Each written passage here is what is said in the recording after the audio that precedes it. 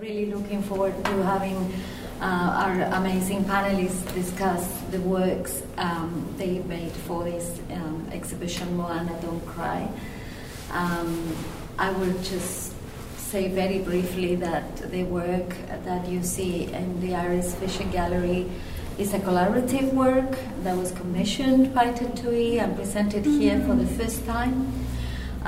It was a very, very long process of making it with the support of Auckland University and AUT for Alex and Natalie to make this work long term. They were devoted to the making of this work for over a year, and we were in conversation about the process along the way. So it was a very exciting thing to be involved with, and I'm very grateful to you for making me part of this process and letting me host your work. And then, of course, we had Aroha Yates-Smith, who is an amazing scholar of female atua and in the Maori world, and has lectured and written and speaks about the atua, who came in to the project as another collaborator, layering it with something that I feel was very necessary. There was hope and aroha, love. And so we're very honored to have you as well, and Kahu, for your contribution to the process, including this work that you made for this reading room, where we invite the public to interact with the waiata that you composed and learn the words and speak te reo, sing te reo. So thank you, all of you, for being here, and I would like to open for you to read Mō Te Atea to start the event. Thank you. Kia ora.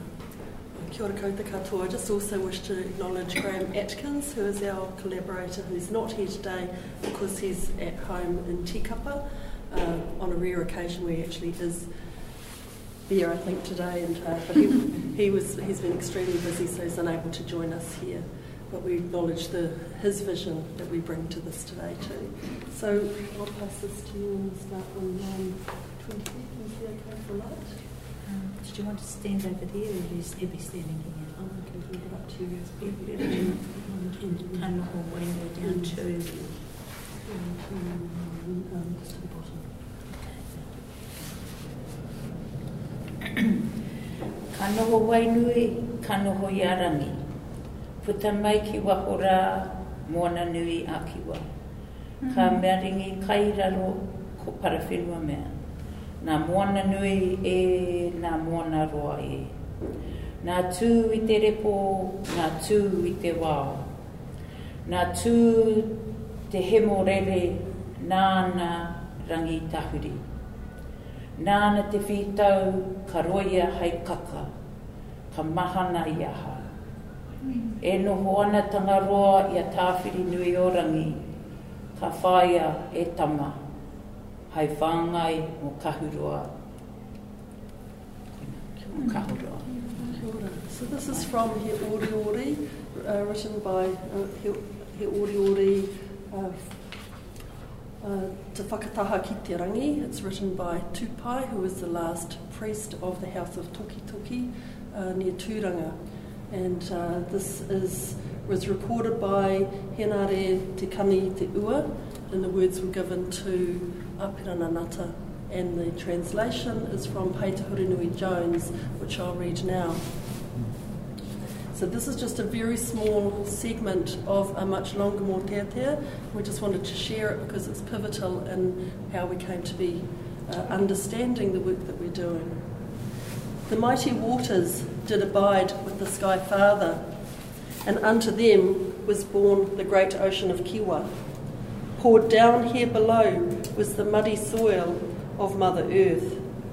Begotten too by the mighty ocean were the open seas, the oozy swamp, the oozy forest swamp. Tu Te Hemorere begat Rangi Tahuri. She grew the flax from which cloaks were woven that now keep me warm. Tangaroa took unto himself Tawhiri Nui o Rangi, and food was sought, O son, for the shoals of fish of Kahuroa.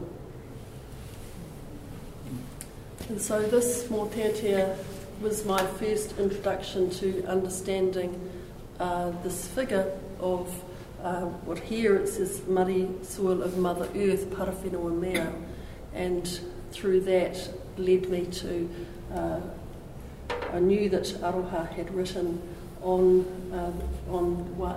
Ato Wahine, and then talked to Kahurangi Araki, who's joined us at AUT, and asked, is there anything that your mother has written that I could access, and found that indeed she had written extensively on Parawhenua mea.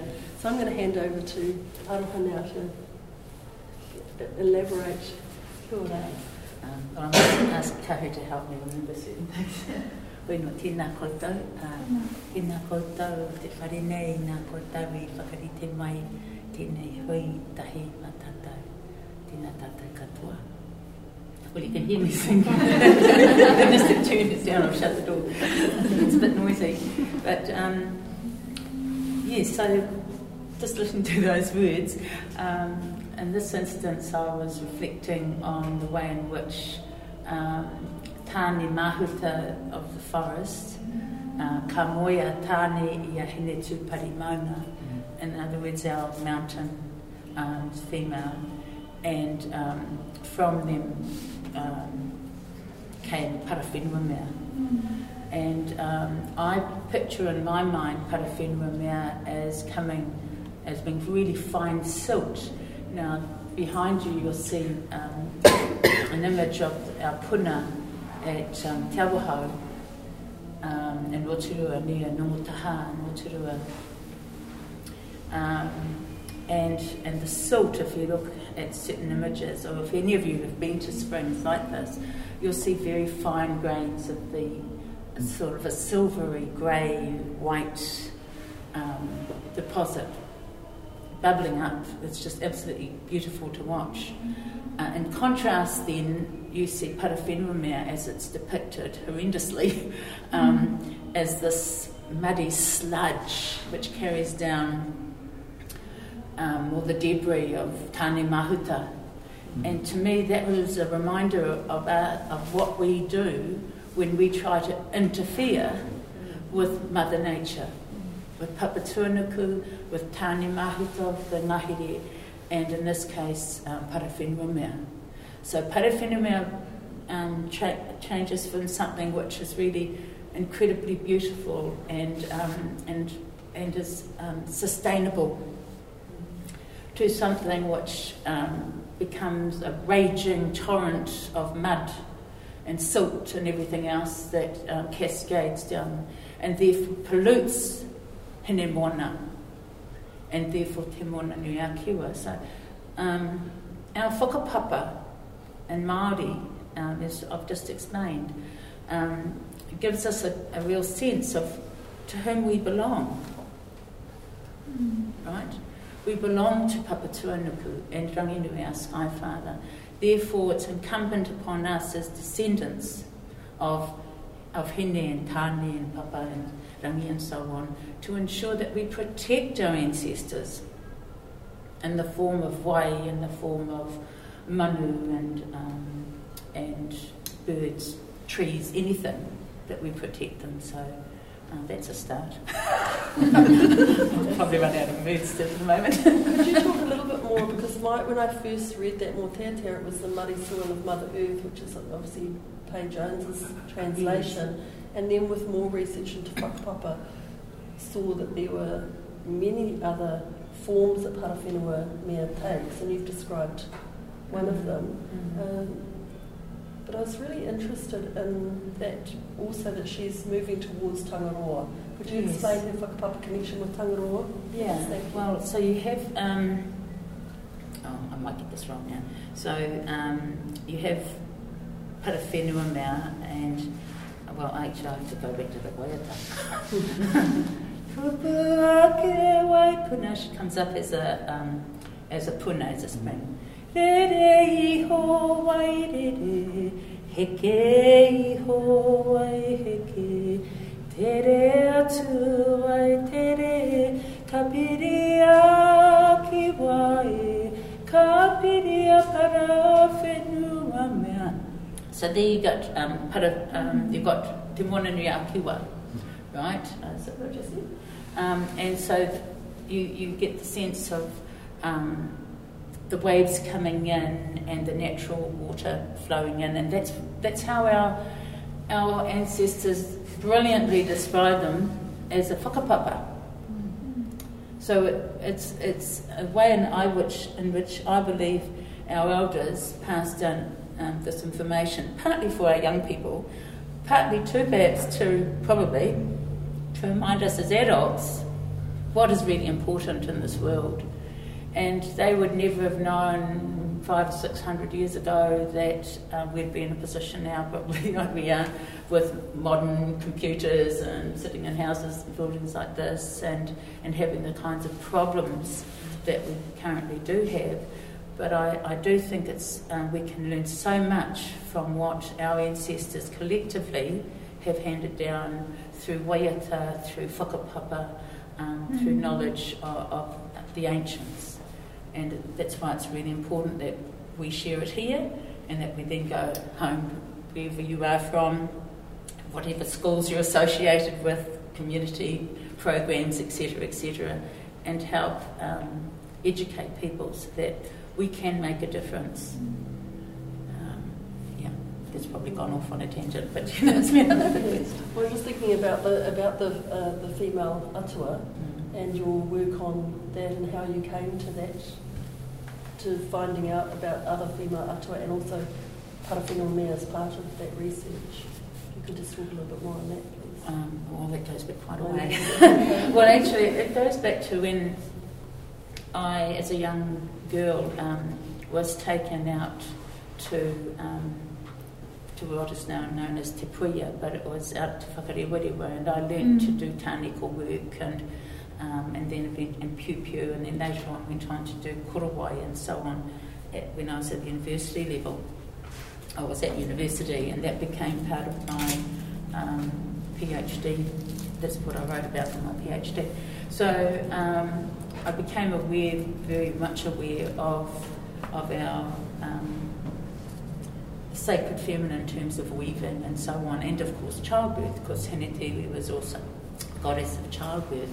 And I think through that and just spending a lot of time with our elders, especially with weaving, you learn to look after the land and the harakeke, and it just becomes very much a part of what you do.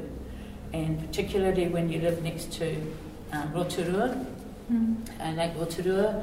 I remember going as an AFS student up into North America and hearing that there were lakes that were dying. And I thought, this is just shocking. How did this possibly happen? I went back to Rotorua, and only then did I realise, actually, we've lived with a polluted lake for a long time. I haven't been able to swim in our lake since I was a little girl. But you get so used to it, you don't actually see it. So it wasn't until I went overseas and discovered that I came back that this was shameful. So I guess at one level I was influenced at many different levels. And of course learning the reo at Wharewanua Waikato, and then going on to write my master's in Māori about, my master's thesis about Ngā mahi a hene te iwi was, so it was the weaving, describing the weaving process and the realm of hene te iwiwa. So hene te iwiwa isn't only the atua wahine or goddess of childbirth and so on, she's also the deity pertaining to, one of the deities pertaining to weaving. And I guess it kind of, that sensitivity was embedded in me through my various whānau members, particularly my elders, then later on my teachers at the Wharewanua Waikato. So it really links really beautifully with the moteatea, with the oriori, that it's the after the uzi, the uzi swamps, the te repo, that the whito is born, and the flax and the harakeke, the talks about weaving there and that all there, so it really connects that. Yeah. I've done picking that up. Is there anything you wanted to add or pick up from that? You also went and studied in Hawaii, right? So you had the in that video you were able to break down the linguistic similarities with That's right. So I had learnt about Parawhenua mea, but of course I went to Hawaii and they have Pele Honua mea over there. We usually just called her Pele, And then one day I was back here in Aotearoa and I was writing something about Parawhenua mea, and I think I looked up one of the dictionaries. I don't remember which dictionary it was. Beitregear's comparative. And it came up with that mea was an ancient term for red. Mm-hmm. So if you're interested, check that out. And because we just think of mea as thing, or, but mea is actually an ancient word for red, in which case that was immediately it enabled me to associate it with our Hawaiian cousins, Kanaka Māori cousins, tuakana, and Pele Honua mea. So Pele is the equivalent of para, Honua is whenua, and mea is mea.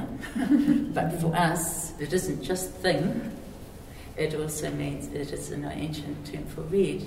So I felt within our language was embedded that link between us and our Kanaka Māori tuakana, our older brothers and sisters of Hawaii, which I believe Big Island is one of our Hawaii, possibly Hawaii Nui. So these links that you'll find as you travel around Te Moana Nui a Kiwa are incredible. Mm-hmm. And this was just one of the things that I found made sense, and you'd probably have found the same thing. But so what else is there? That's just on that tangent, that's making me think of when we were first filming these videos, within days beforehand, Mauna Kea, the stuff around Mauna Kea had really come to a climax. And so we had a lot of whānau that we'd seen the week prior at the NISA conference, who then the following week had to go straight into that action mode and being there for the moment. So that's where we got the name from for our mahi. The Tangi Aroha was Natalie and Alex's idea. That was quite a nice play on words. But Mama Don't Cry was a riff off this exhibition name because it was quite upsetting. And I guess it's hard as well when you have to decide what you cut and what you include in the video, because you can't say one type of knowledge is more important than another. But all that corridor is still there somewhere on my hard drive. But you were really upset, and we were talking about Mauna Kea a lot, and in the video you're wearing Pua Case's earring. Mm-hmm. Yeah. For the first time I took it off today because I thought I should wear my mix it up. Yeah. But usually I Pua before she headed home to Hawaii after one of our conferences in Kirikiriroa. I raced up with one of my CDs for her, and she just turned around and gave me her shawl and a beautiful set of the earrings that she just took the earrings off that she was wearing. I was like, no. But there's little Maunga, and it's representative of Mauna Kea. It's very precious. And so you had presented on Parawhenua mea and Pele Honua mea in Hawaii in March. What was the name of the conference, Kahu, that you went to? Hero Honua. Yeah. And so that was when I asked Kahu how could I access any of Aroha's writing on Parawhenua mea. She just happened to have it right there by her desk and said, here it is right here. And it was one of those incredible serendipitous moments. And Alex had an exhibition at the same time down at Dunedin Public Art Gallery, and they'd asked whether there was a window, an opportunity to do a window work for that gallery. And so when I read through the paper from Aroha, the last section is the waiata that she composed that we've just heard part of. And so we're like, would Aroha like to sing this waiata? Because it connects to this. So Kahu just did a phone video, and I took it down to Alex at the edit suite down at Elim, and sent it the night before and said, watch this. So I go down there about 8 in the morning, might be 7 in the morning, and Alex is bawling her eyes out. Having listened to the waiata with our footage, and that was really that moment of confirmation that this was going to be a really important connection to bring about. And so that's when, and then Kahu came up with the idea to use it because it's a window work, this educational opportunity to create the karaoke connection. Can you just speak a little bit about that? This is what this is about here, and then we can hand it back to some of the points you want to raise then. So the irony of it all is that Mum's composed these waiata, but I really don't like to sing. So She's got the most beautiful voice, and I congratulated her when she was about 9 years old. I said, Danny, you've got the most beautiful voice. Well, then after that was... So the only time I like singing is at karaoke. It's been a great time. It's an amazing night. So I was like, well, why don't I combine the two? That's why you did that. As a means to visually communicate the waiata through the window space that we had, but also for me to learn the waiata as well, so I can kind of sing along. It's in a format that's maybe less scary for me. After hours of editing and listening to it, I could sing along with it by the end. But that's where the idea of karaoke came from, as an educational format. Yeah. And so the intergenerational knowledge exchange in a way to make that accessible. And then once we started working on that, we just really needed to take it further. That just felt like just such a beginning. But on what that bigger thing is of course the video work. And so I think you have some questions for us, Gabrielle. Yes, well, more than questions, I just remember that the first work I saw of yours, Natalie, was the work that you did on the river that was carrying the sediment. And that was the beginning of this process that is still being actioned by making more work and researching more and spending more time in the Whenua and trying to tease out all the developments of that drama that is unfolding in this part of the country. So I was very impressed by the dimension of the disaster. That's how I can frame it, and forgive my dramatic way of putting it. I'm Latin American, I'm dramatic. But it is, for me, it is a slow tragedy, and talking to you and listening to Graham's, I have to say, Graham's is very, very much missed today, because he's the kaitiaki, he's the person as a forestry ranger and a person who lives in the land, who has been observing these changes for a long time. And it was his idea initially, I believe, that it should be filmed to provide a visual record of what is happening with the sedimentation, the deforestation, creating this slow tragedy. So when you told me about the development towards what happens when this reaches the sea, and that you were working at a major project around that, I thought, well, let's see how that pans out. When you commission work, it's an act of faith. For months, I couldn't see any footage. I completely trust, and I love that kind of leap of faith where you say, I don't know what's going to be, but I trust. It's fine. And it was actually quite amazing to talk to you in the process. I wanted you perhaps to tease out the different steps, the moments of acknowledgement and compassion that you might have felt for the land in order to give it a voice in the images. Well, so just to give a little bit of background for those who are less familiar with what the bigger kōrero is that we're having here, this is about the Waiapu River, and the Waiapu River carries one of the highest sediment loads of any river in the world. Now, my grandfather grew up at the mouth of the Waiapu River. He grew up at a little place called Port Awanui that was at that time, a kind of a central central place for people to come and go from the coast, with most of the travel being coastal travel on steamer ships during the time. He was born 1904, just to give you a kind of a sense of when he was living there. And so he lived to 96, so I was really fortunate to be really schooled by him on our whakapapa, our relationship to whenua. And he carried on his mother, my great-grandmother, Maipara Poito, Mabel Boyd, who became Mabel Hughes. She spent many years in the Māori land courts ensuring that she succeeded her mother's land and her grandmother before her. So we have a matrilineal line of our whakapapa relationship to the point where my grandfather took over the shares for the Hughes whānau, or inheriting those responsibilities to that whenua.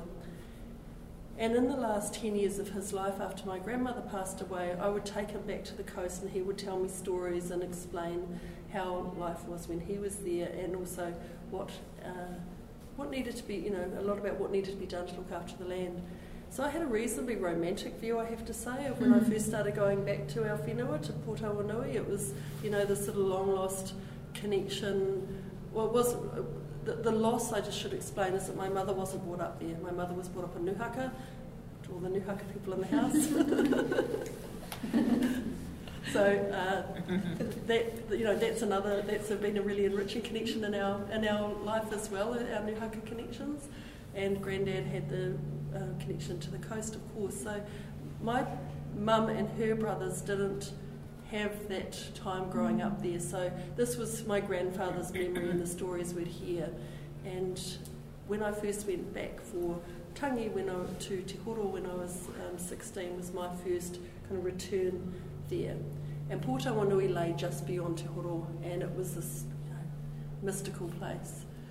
So when I started camping there after Grandad passed away, to really understand my responsibilities to our whenua as I became a trustee, was this kind of crashing realisation, thanks to Graham Atkins, that all was not as it appeared.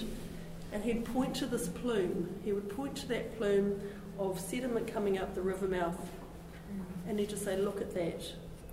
And then he'd say, where do you think it comes from? And he would make the connection, and we began to understand that the river had been much narrower at one point. The old people talk about being able to call across the river. The image right behind you right now, actually, is you can see some of the kind of the remnants of paddocks out into the middle of the. So those green bits, that's where the paddocks went right out to.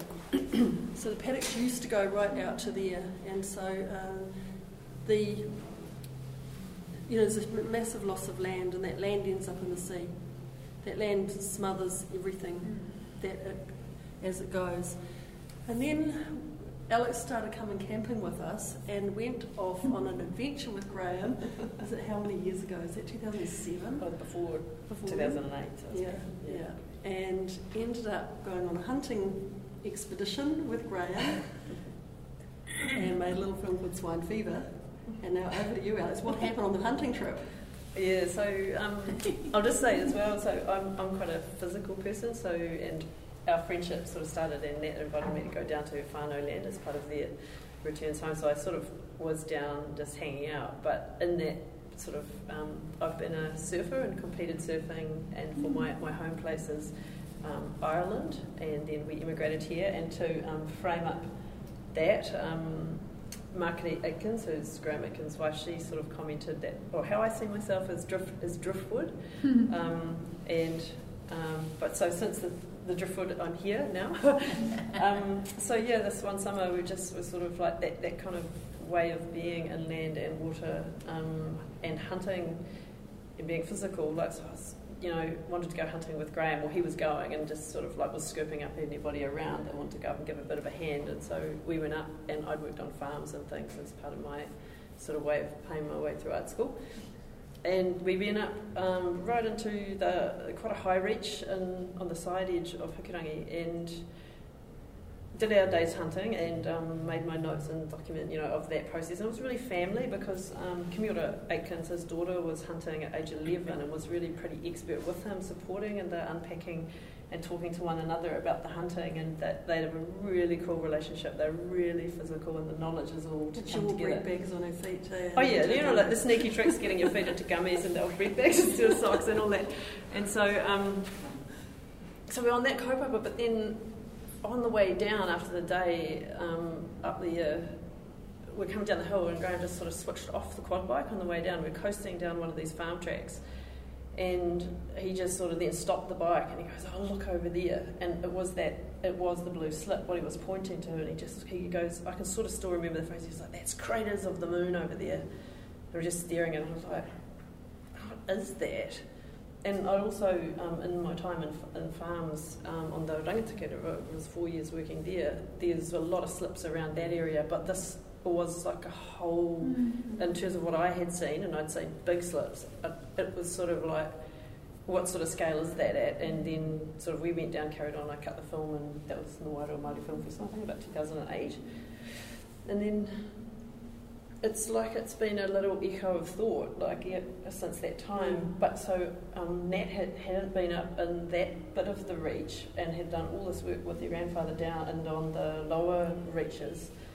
And it was sort of like this connection of feeling like there's this instance that you can understand in terms of the volume, the scale of it, and becoming quite interested to support what Natalie and Graham started to be talking about. And the mind-blowing volume of it, because we were on a opposite sort of ridge, and it was And I think it was the moment when Graham started talking about how he used to be down in the river valley looking up to a little flat where a house stood, and then realising that house was now buried up to its eaves in sediment, and that house belonged to Barton, for whom the gully was now named Barton's Gully.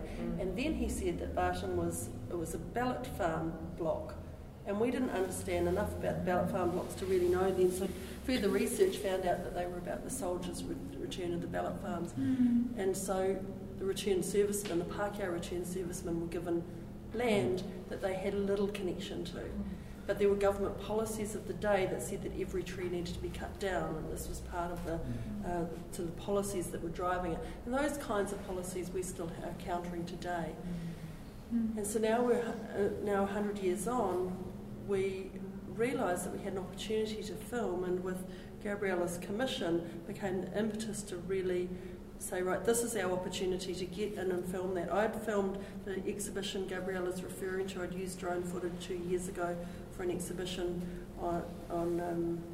from the very beginning of the Waipu River proper, where the Tapu Wairoa River and Mata River join, and it goes down and becomes Waipu just above the bridge above at Ruatoria for all the coasties in the house. And so that's becomes the Waipu proper. So I'd filmed from that segment down to the river mouth, and I'd used a mōteatea that described a journey down there by a young man, Pāhoi, who was one of our whanaunga, our distant tipuna.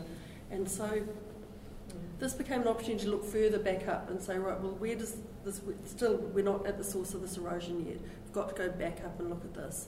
So Graham had this idea, and he had this vision of being in the kind of the craters of the moon with aerial footage of starting with him physically, or a person, and the drone getting higher and higher and higher until the figure disappears, until that person disappears, and the space of the slip is still in view because of the scale of it. Now, we didn't get to do that because we did have weather constraints when we did go and shoot. We had still got it on our shot list, but we did get able to fly the drone in and get the footage we've got here. But Graham really had this idea that to visualise this, you've got to see something in terms of the human scale and then the scale of the problem. And he was also really clear that the lowland living and the farmers and people there couldn't see oftentimes what's happening in the upper reaches. So there was various kinds of break. So there's access. So some people are up there like hunting. The hunters know all about it, but it's not part of the broad discussion. And so he was interested in the link that had been broken and what to do about.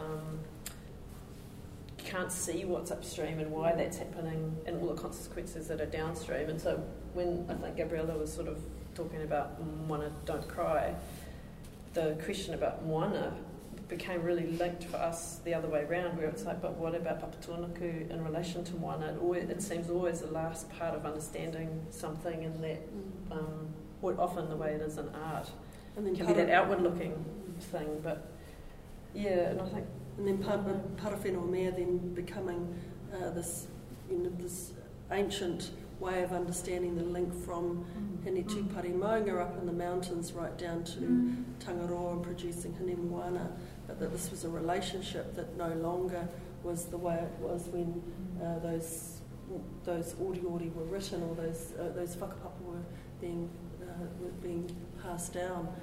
And so with Graham's vision in mind, I've benefited for many, many years with Graham's very patient advice and very patient explaining over and over again things around the what's happening. And I'm so visual, and until I see it, I can't really fully understand it.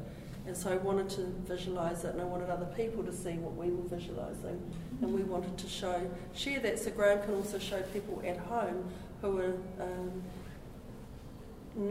whose lives are most affected by this. This is one of the places where this comes from. So we've been really fortunate to have that guidance. So with this work, then we thought this was a way to really create this, show the cycle of life as well. That these are hills and maunga that have been pushed up out of the ocean not that long ago in geological time. We were reading I was reading geomorphology reports and finding there were scientists who were writing a lot about this. But again, the visual, how do we visualise it? How do we explain the slow catastrophe, as Rob Nixon calls it? How do we show that and make sense of it? How do we show people 100 years from now what it's like now? And I mention the 100 years because we've signed the Waipu Kokuhuhua Agreement, where we want to repair and restore our river and the riverine environment over a 100-year period. We have a commitment to that. And I wanted this way that we could show people this is where we've come from. But there's a sort of an impasse, in a sense, in terms of this particular gully because of the state of it. It is quite amazing to see people going to the gallery and sitting there and being compelled to stay and understand the magnitude of it. I mean, it is an incredibly rich work in terms of its technical presentation, but also how it envelops the audience, because there's these 4 projections that are linked. They are confronting each other. They are creating this space in between for people to feel the connection. For me, what is very poetic and at the same time very educational, which is quite an amazing virtue of you, and I want to congratulate you for putting these 2 elements together, is that there is this micro view of the rocks being broken, the soil being broken with the hands because it's so dry and it cannot hold on to life anymore, and that is the small things that we can see. But then the large picture that we can't see, that has taken us all the way to that moment, to that factor. And in the same way, I can see the planet in, panoramic and macro. This is a very localized tragedy, but the whole planet is undergoing this. One tree is not worth same as a blade of, what is the mention that you say from the time One blade of grass with 2 trees. One blade of grass is not worth... Is with 2 trees. So we're cutting down trees. So and the fact that there's still deforestation going on at such an aggressive way all around. I come from South America. I'm seeing the whole Amazon disappear under our eyes. There's not even more reporting of it. It's like it's over. It's not over. Deforestation happened there at an incredible scale, very fast, in order to, occupy the land with agribusiness. It's as simple as that. There were regulations to stop that prevent that from happening. So a crazy president decided, well, let's go and burn it. And this is happening in so many parts of the world. So again, going from the panoramic to the localized, from the perspective of seeing the whole thing with the drones that this technology allows us to see things from that distance and perceive the scale of it, and at the same time the small details of it. I think that is incredibly educational, but at the same time very compelling. And my only question at this point is, what can we do? As we know all this, as humans, all of us, learning this, listening to the media, hearing the news about what the degradation of nature, what is that we can do proactively to create a future for us as humans? Just before we get to that, I just did want to point out a couple of sort of things about the process that we haven't talked about. And one is that Alex realised that by putting the drone sending the drone right into the gully, that the drone was actually where a hillside used to be. It was in the air where Papatūānuku would have been. So it's transgressions, or it's the unnerving nature of this whole situation. In terms of the camera eye, took a lot of thinking and consideration about that absence of Papatūānuku there, and then its presence down now in the beard and the mouth, Yeah, so there's a lot of very hard things to think about in terms of. And so thinking about the volume of how that airspace and how could we put this, using this technology to be in there, but also at the end of our second day up the river there, and it is three gates to go through that's locked access. So Graham, did all the permissions and everything for all of that. And at the end of the day, there was he and Sid Hainga had gone off hunting, and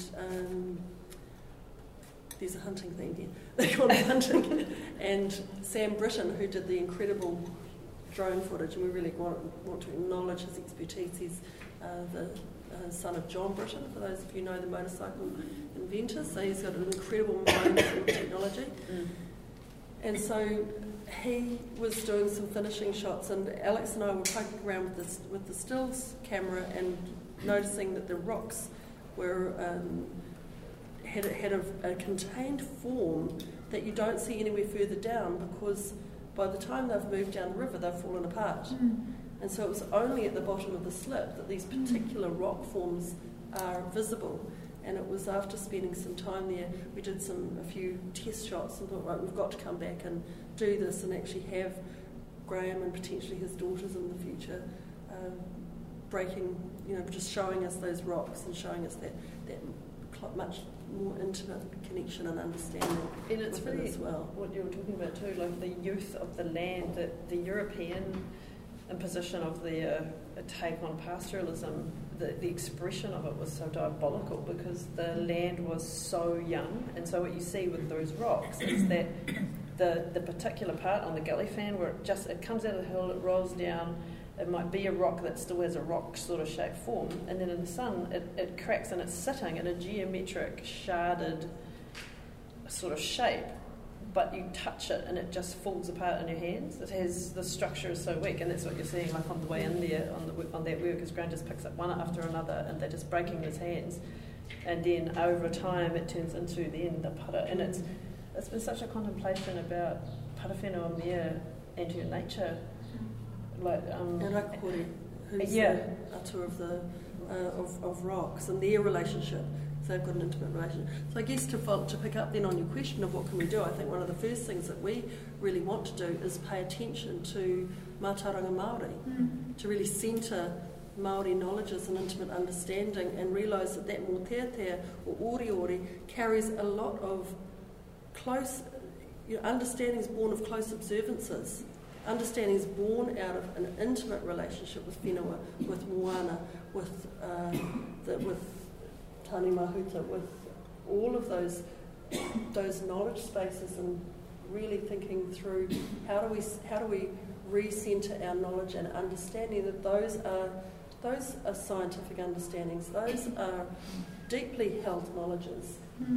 What happens if we shifted our policy making into centred a Māori, localised Māori understanding? And I'm not talking pan-Māori all over the country, that each area has the mātauranga specific to that place, and that if the people who held that knowledge were making the decisions for that place, I think we'd be in a very different space now. So that's the way forward, I see. Your thoughts on that? I think we need to be having these sorts of discussions within the whānau And each of us will have either a piece of land or whānau, iwi land, and to be aware of that, the impact that all these things are having on either the whenua, the way, and the te hau, and therefore all of ngā uri or he Neo Tāne, so, and of Papatuanuku, so all the descendants. If you think of all the descendants of Rangi and Papa, and the importance of looking after them, then we're actually talking about the entire environment around us. I wrote down a few ideas in case I've got. I think we need to teach our young, and I think at both kohanga reo and kindergarten levels they're doing that quite well. At a sort of a hands-on process, and then I think that thereafter each level of our education system, both formally and informally, needs to be saturated with the sort of understanding of our belonging to Papatuanuku and Ranginui, our Earth Mother, Sky Father, in whatever way we perceive the entity, therefore nature, and ensuring that from our young to our old, the old people, many of the old people will have had the experiences that we have. Others might have grown up in the city and may not have had that experience, but igniting that passion within each individual and therefore the collective to really make a difference. And that if we're finding that it isn't working, that we could quickly modify the situation so that we can improve it. In the end, when I feel really desperate, I think, that's right. We'll just kill ourselves off. And we deserve it at one level. But the greatest dilemma and sin that we could be guilty of is taking all of other nature with us. And it may take another 1 million, 2 million years, whatever length of time it takes. But Papatuanuku is actually going to survive, provided we don't blow the planet out of space, And so Papatuanuku will survive. Ranginui is going to survive. But what we've got to stop doing is polluting both Papatuanuku, and I also think we've got to stop trying to... I don't even want us to be flying our satellites, spaceships into the nether regions of space. I don't want that anymore. Because guess what happens? We all know that they send off their rockets and they drop this and they drop that. So now how many bits and pieces of junk are floating around there ready to be bumping into others? In other words, we've already started polluting other planets and Ranginui himself in general, and I just think that's very wrong.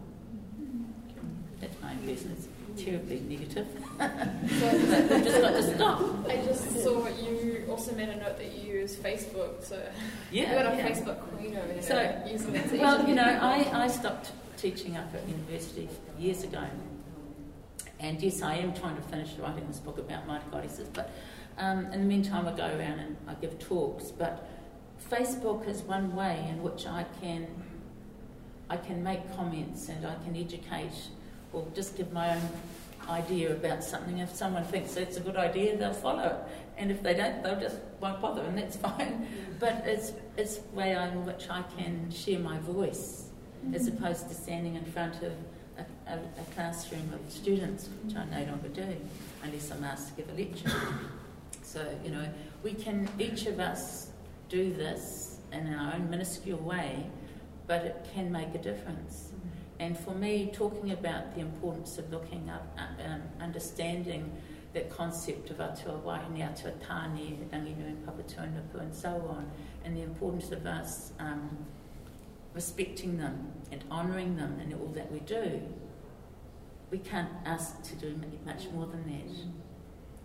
And if we can embed that in our young children's minds, from a very early age, not to give them a sense of guilt, certainly not that, but I don't want them to feel guilty for what they've inherited, but indeed to express aroha. Yeah, aroha. And I would just add that I think healing and visibility are the two things that I think are really important. So one of the things that what we are trying to do is make visible things that are out of the public view that very few people know about, make visible things that are not so commonly known even by people who might be living, as we said, in the lower reaches of the river and experiencing the impact of that. And then the next stage is the healing.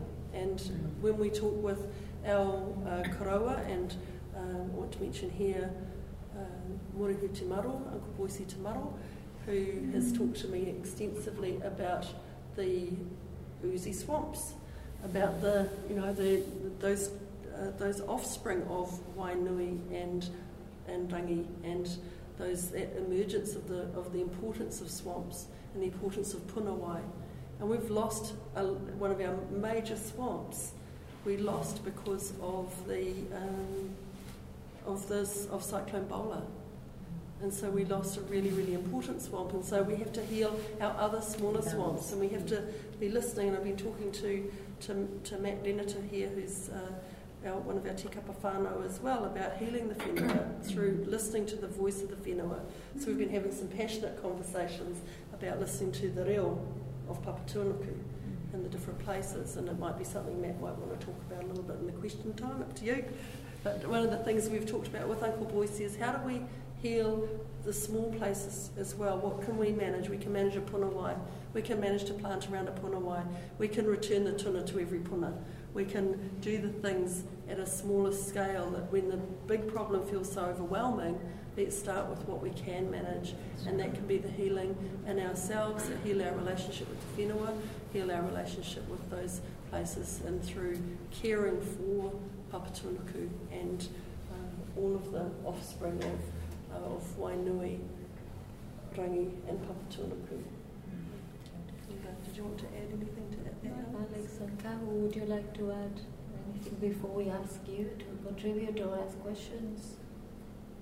I think one struggle that I had was about Parawhenua Mea, how subtle she is in people's minds and in my own journey of learning. So if you think of Moana Nui Akua here, and where the waves and the coast, and you have Parawhenua Mea's subtlety and sediment. And the thing you were talking about I would spend a lot of time around the Manawatu River, which was highly sedimented, where I grew up then once we moved from Ireland. And then what do you do, what kind of work might need to be done in the creative visual space to go into and unfold and make different kinds of spaces for this really quite subtle, well, it looks like a huge problem that's visualised now. It was like we were standing really from zero, and your work was unpacking, and the subtlety of Parawhenua Mea was sort of, gaining strength, and it just seemed really important. But also she seemed really undernourished in terms of kōrero around and any of the art forms that I'd come in contact with. And so it was a really new kind of thing. I think that was part of the tears was when they came together, was feeling that the conditions were so extreme in the Waipu. So it's a global case, as you've heard, as in how much sediment is going out. It's 0.0003 of the entire global sediment load in the Moana Nui, the whole connected ocean systems of the world. So it is a mind-opening amount of para that is coming from those East Coast rivers, and it's almost incomprehensible, and yet the minutiae as well. So I think that scholarship just seems so important. And I also think that what the Waiata resonated so powerfully with us because your voice is healing. And it's a healing vibrational sound that you do. When you were singing, it was like we're dealing with this, the horrors of the situation. But when we hear you sing, there's this beautiful healing vibrational energy that felt that's the natural state of Parawhenua Mea. That's how that relationship should be, this beautiful, soothing love story between, with her moving down and joining Tangaroa and yet this relationship is dysfunctional with the waiapu, and yet you're bringing healing to it. Well, it's interesting to talk about that sense of healing, because that is a core ukulele. When I actually did my PhD, it was meant to be about lots of the Atua Wahine from all around Te Moana Nui Akiwa. So I went to Hawaii on sabbatical, and I believe I had to go back to Hawaii, that particular Hawaii first up, and we found this core. It's one of the last ukulele to be made by this very famous Hawaiian ukulele maker. So you've heard the sound. That's not because I'm a good ukulele player. It's because no matter how bad you are, that's going to make the sound good. And unfortunately, I didn't bring along today. But and so I look at that, and I've only just thought about this.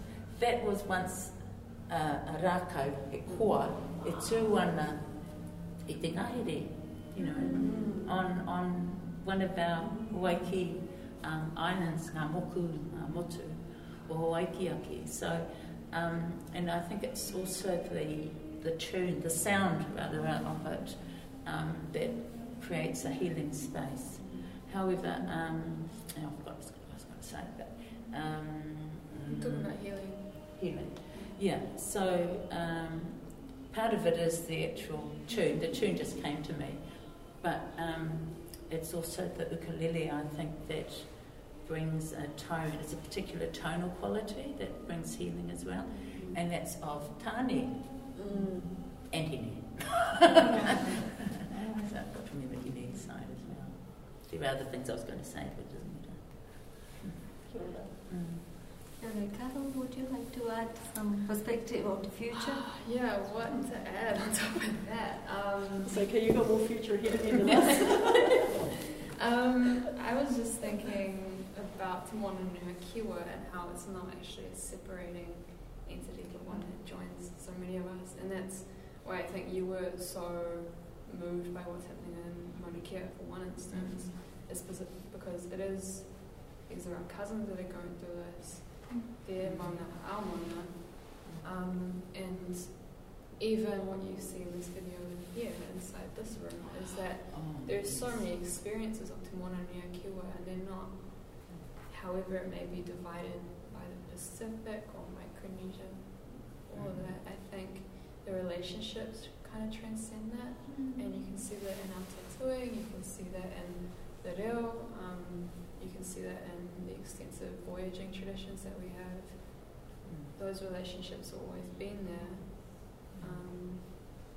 Where was I going with that? Te Moana Nui Akiwa. I just think it's amazing. But there's so much knowledge that I'm fresh out of university, and a lot of the emphasis for research was, okay, you got your citations, you got footnotes, but eventually I was like, well, just calling mum to give me some of the answers, and I was working with thesis as well from Māori Girl. So it's like, oh, hang on a minute, actually a lot of the knowledge and the research that we are looking for isn't always in the books, but actually in our own whānau, and so that should be just as valid a way of learning and celebrating as any. So yeah, I had another tangent with that too. So Mum and I have always spent a lot of time next to the wai. This awa here in particular, Awaho, is one of the places we've always spent a lot of time. It's freezing. The water's freezing. Yes. And we always like hang out, swim. The water at that time was clean. When I was a kid, it was clean enough that you could dive in and just drink as you're diving and come back up. And it felt like you had Vicks all over your body because all the blood rushes to the surface, and you feel really hot afterwards. Which makes no sense, but that's how cold it is. And even then, that awa is not healthy either. It looks beautiful, but the biggest puna is still, as you call it, incarcerated, and we've never seen it. And it's still in a big metal box, a big concrete box. Yeah, it's got a fence. It's still fenced off, and it's got a very large statement written by the regional council, Rotorua, and so would be well, I'm not sure, were you born then? Might have been 9, maybe, when I was asked to, along with other members of my tribe, to provide evidence against the Regional Council in Rotorua to ensure the return of our puna. And I described it down in Wellington when we went down at a national level and we won that case. I described it as being incarcerated, so near where that particular part of the puna is, you turn around and there's a fence and it's got this big sign saying, Rotorua, I think it's County Council and so on, and I've never seen my puna. I still haven't. I'm now 65. I stood when I was probably about 30, 35 with our people, and I haven't seen it in all my life. I'd really like to see it before I pass. But, and the water, massive amount of water comes out of that puna. I'd think that it's probably about, perhaps about that size, but as I say, I've never seen it. And the water just gushes out under the fence line. But when I went home recently to a tangi at Awaho, my cousin had passed, it's my custom to go straight down to the awa as soon as I get there, sprinkle myself before I go onto the marae. And there was what I described as rock snot, that's the only term I have. So it was this brown gunge that was right along the length of the bank of the awa where I was, along with all the the lakeweed, which you get used to seeing. And there was a tiny, tiny wee, so I'm talking about, excuse me, darling. I'm talking about the colour of that, which you'll see. That's this sort of aqua colour, blue to green. And there was this tiny little wee spot, which normally I'd see right down below the weed, lakeweed. There was probably about that much in the river, and I cried. I thought, this is not happening. This can't be happening. We won this case. What on earth is happening?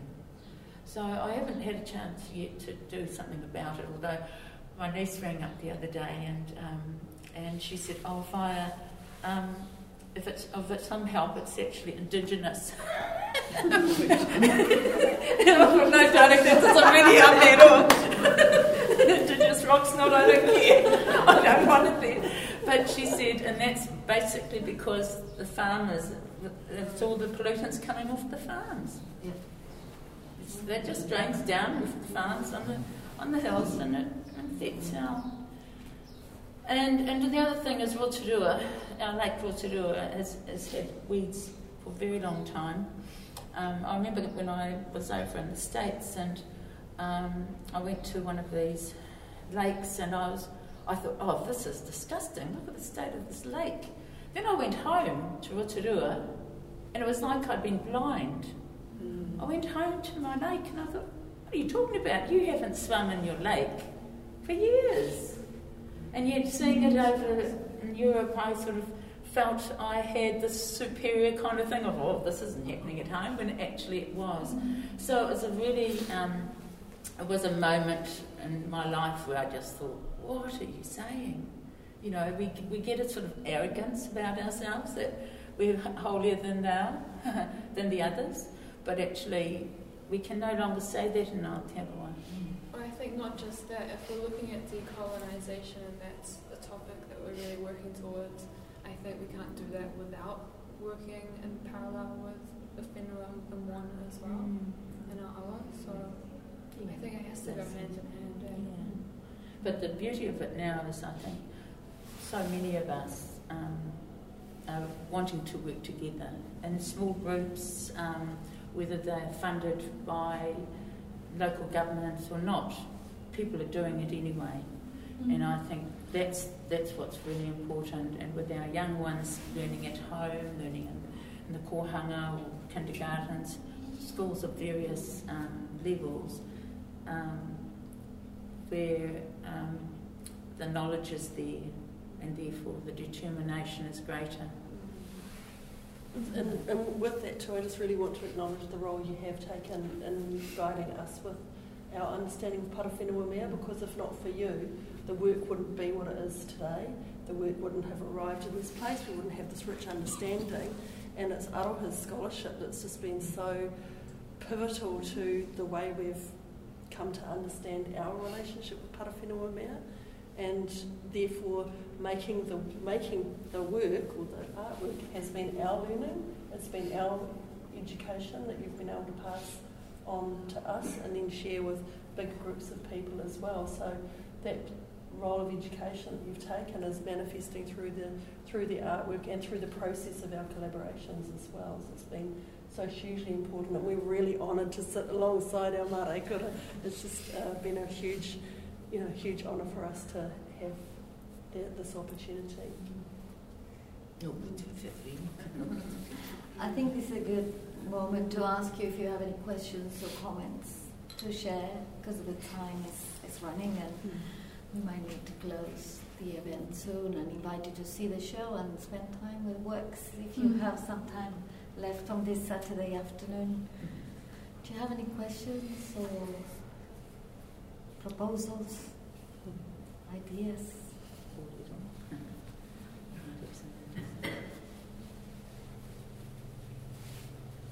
I could just add something maybe, because these are amazing artists and thinkers, and it's not just about art and it's not just about reflection, it's also about, as you say, what might happen next.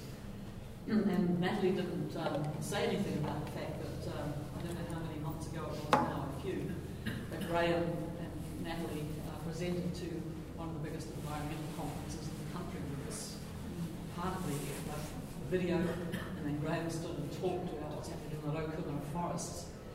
They had an audience of some of the most influential decision makers in the country, and a lot of people were crying when they watched the video.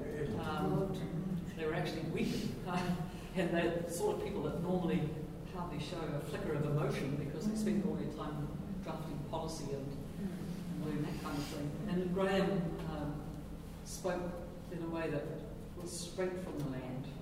You hardly ever hear that in those conferences.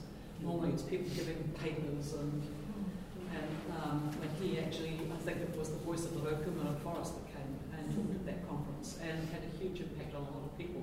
What's going to happen next is going to be really interesting, because there are a lot of vested interests that are pushing towards industrial forestry. There are vested interests that don't want to spend money on fixing up rivers. But I believe that with Aroha and with Natalie's work, with all of you, I think that the challenge now is how do we actually, as you say, connect, link, take all these forces and bring them together so that we do get a real shift in the way people are thinking in this country. And that includes down in Wellington.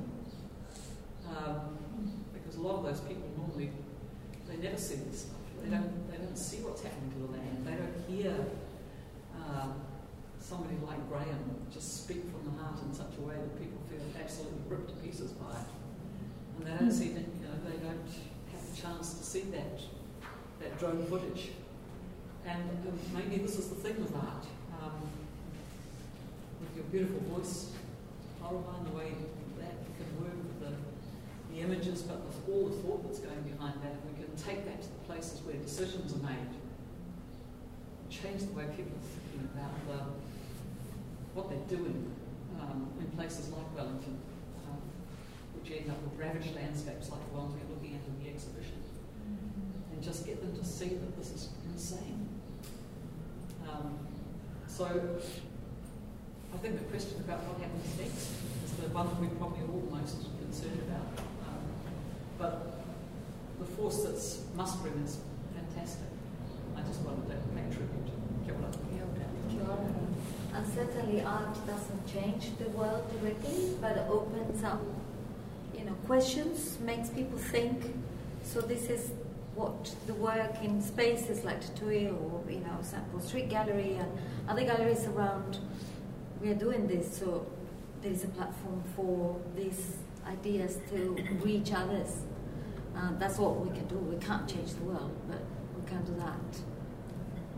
And I can take this opportunity to thank Alex for cutting the video together for the Environmental Defence Society under great pressure, time pressure. They need a 9-minute piece. I need a 9-minute video by tomorrow morning. It looks like 2 days. Yeah, but yeah, it did, and having the opportunity. Thank you for that platform and opportunity. So there's one other person who I'm quietly eyeballing in the back of the room. Would you add anything in? Anybody else? Tēnei te mihi kia koutou katoa, to the panel, to the mana wahine that are sitting there, and also we have a Damon in our presence, Mana Tua too, and to all of the stories that exist within this room. Just been really beautiful to listen to all the stories, and so just want to honour you all for your mahi that you've been doing. Just some reflections as I'm sitting there kind of gobbling up all of the mātauranga that you've been sharing. It's quite interesting to, I think planet Earth is in an interesting position at the moment, especially with the environmental disasters that are happening all over the world, and it seems to be a particular voice that is speaking out this time. It's the Indigenous voice, whether you're at Mauna Kea or you're in West Papua or you're over in Turu Island. It's just all these voices that are popping up. It seems to be the Indigenous one, and there's a whole lot of people kind of like yourselves that can hear the voices and then become like a megaphone. And so actually I think art does change the world, because it becomes like a megaphone, because it's a little still voice that needs to be heard and then comes out in a particular way. And so it's either visual or it comes in many different forms. Interesting kaupapa around healing the land, healing the waters. What does that mean? Seems to be quite complicated, and I get quite overwhelmed, and I start to kind of think negatively about how's this ever going to work. But actually, when I sit and listen to stories like this, I get inspired and I be encouraged, whether it's through social media to have a voice or whatever. But particularly in terms when I look at those images or those videos, we see te ao kiko kiko. We see the physical world, we see the world of flesh, and it's quite painful to look at some of those images, and it provokes a whole lot of feelings. But also, if we had the lenses to look into te ao wairoa, and you put your spiritual glasses on, it's like, what would you see in those pictures? If you look at it from a different angle, what would you see in the spiritual? What's going on? Where are the pockets of light and where are the pockets of darkness? Where are the pockets of different colours for those that are seers that can see into the spiritual? What are those smells? What do they smell like when you're actually standing there, recording those images, with the drones or whatever? And even in the spiritual, there's smells that you can pick up on, and those are the things I kind of just want to plant some seeds, or because I think the Indigenous world, for the ones that know the story of the land, they have the expertise. Like when you talk about Graham, I'm just so inspired by Graham. In the way he talks and the way he thinks, and it's almost like he can just touch a rock and know the whole whakapapa of that rock. Like he's that kind of person. Or he puts his hand in the water and he can tell you the whole history of that water, because he can. It's almost like that's his gifting, And so we've got to listen to people like Graham, but then there's also like within the sciences and stuff. There's also things that we can learn there, maybe. How do we whakawātia, or how do we clear out a space in order that it can start to regenerate life once again, because it's got pollution. So I think there's like a spiritual element going on. There's also a physical. And those two got to go hand in hand. I think te ao Pākehā and te ao Māori kind of got to work together, but one voice has been really dominant, and we can kind of see the destruction and the disconnection from the land, from people. What is it like to kind of work in partnership? I'm not offering any solutions. I'm just offering things out as I've been sitting here listening to you all, sharing your mātauranga. I'm going, wow, this is kind of sparking up some things for me. How do we remember those old stories? Like as you're learning how to weave, or in the tāniko, or whatever it is, I think those things need to kind of be treated as tapu, but they also need to be put on a megaphone as well. Because I think about Papa Boise, and like when he passes away, how much knowledge that needs to be handed on to the next generation. I've just finished doing my assignment on Apena Ngata and the amount of stories and stuff, so I'm so thankful. He recorded a whole lot of things down about the Waiapu and everything that happened there. There you go. Right there. And he managed to have this balance of the old ways, the ancient ways, but also the new way, which was in Te Aupaka, and hold them together. And I didn't realise that he was friends with Ernest Rutherford, but if you have these powers combined, what could actually happen in 2019 and beyond, in the 21st century Aotearoa. So although it seems like doom and gloom, I think there's hope in there somewhere. But yeah, once again, thank you so much. I didn't really know what to say, it just came out there, but the way I did,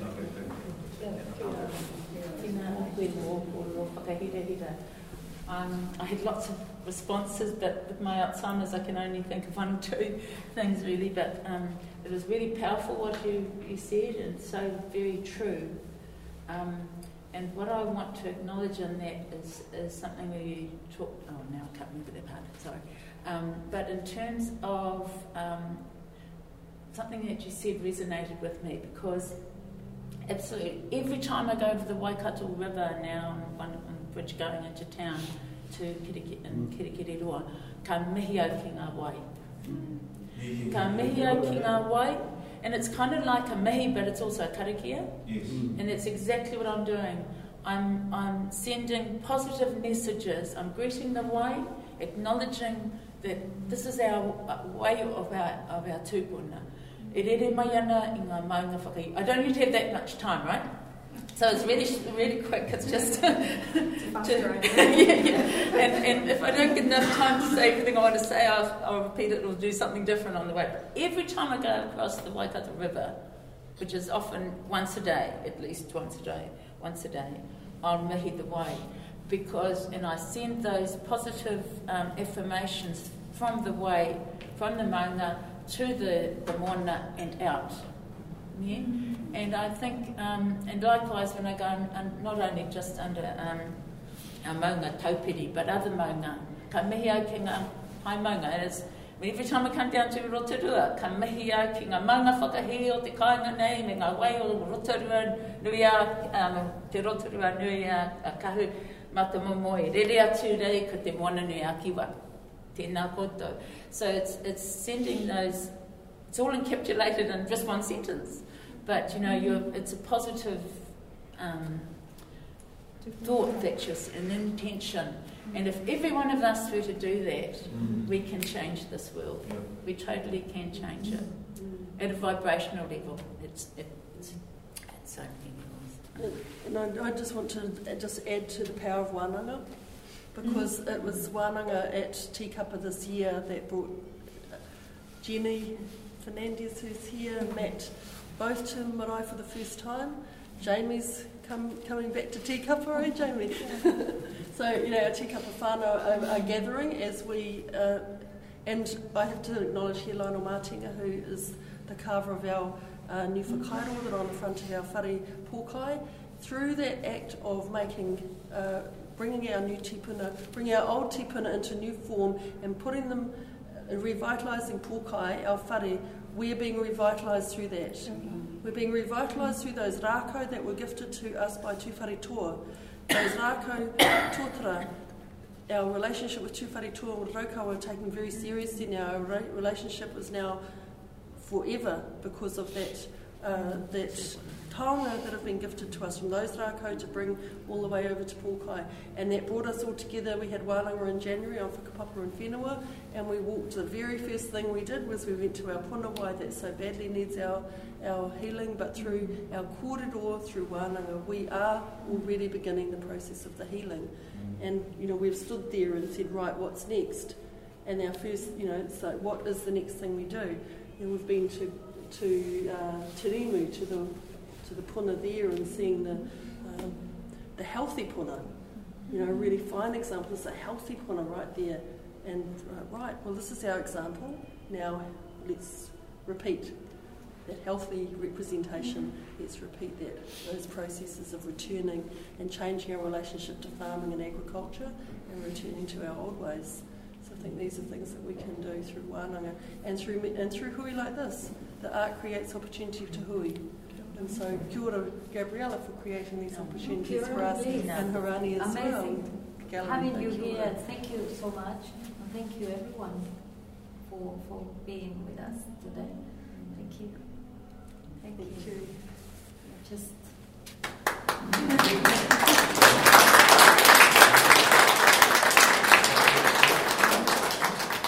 before we turn the recorder off and end, I did just want to say, when you do return to see the work, we really tried to centre Graham's voice as the person who lives there, and we've used a lot of his words in that. So you'll see when you go there that the centre channel is really things that he said, and we've learnt so much. And so we also want to just send a little applause on our recorder to Graham. Kia ora, Graham. Sorry I couldn't hear that.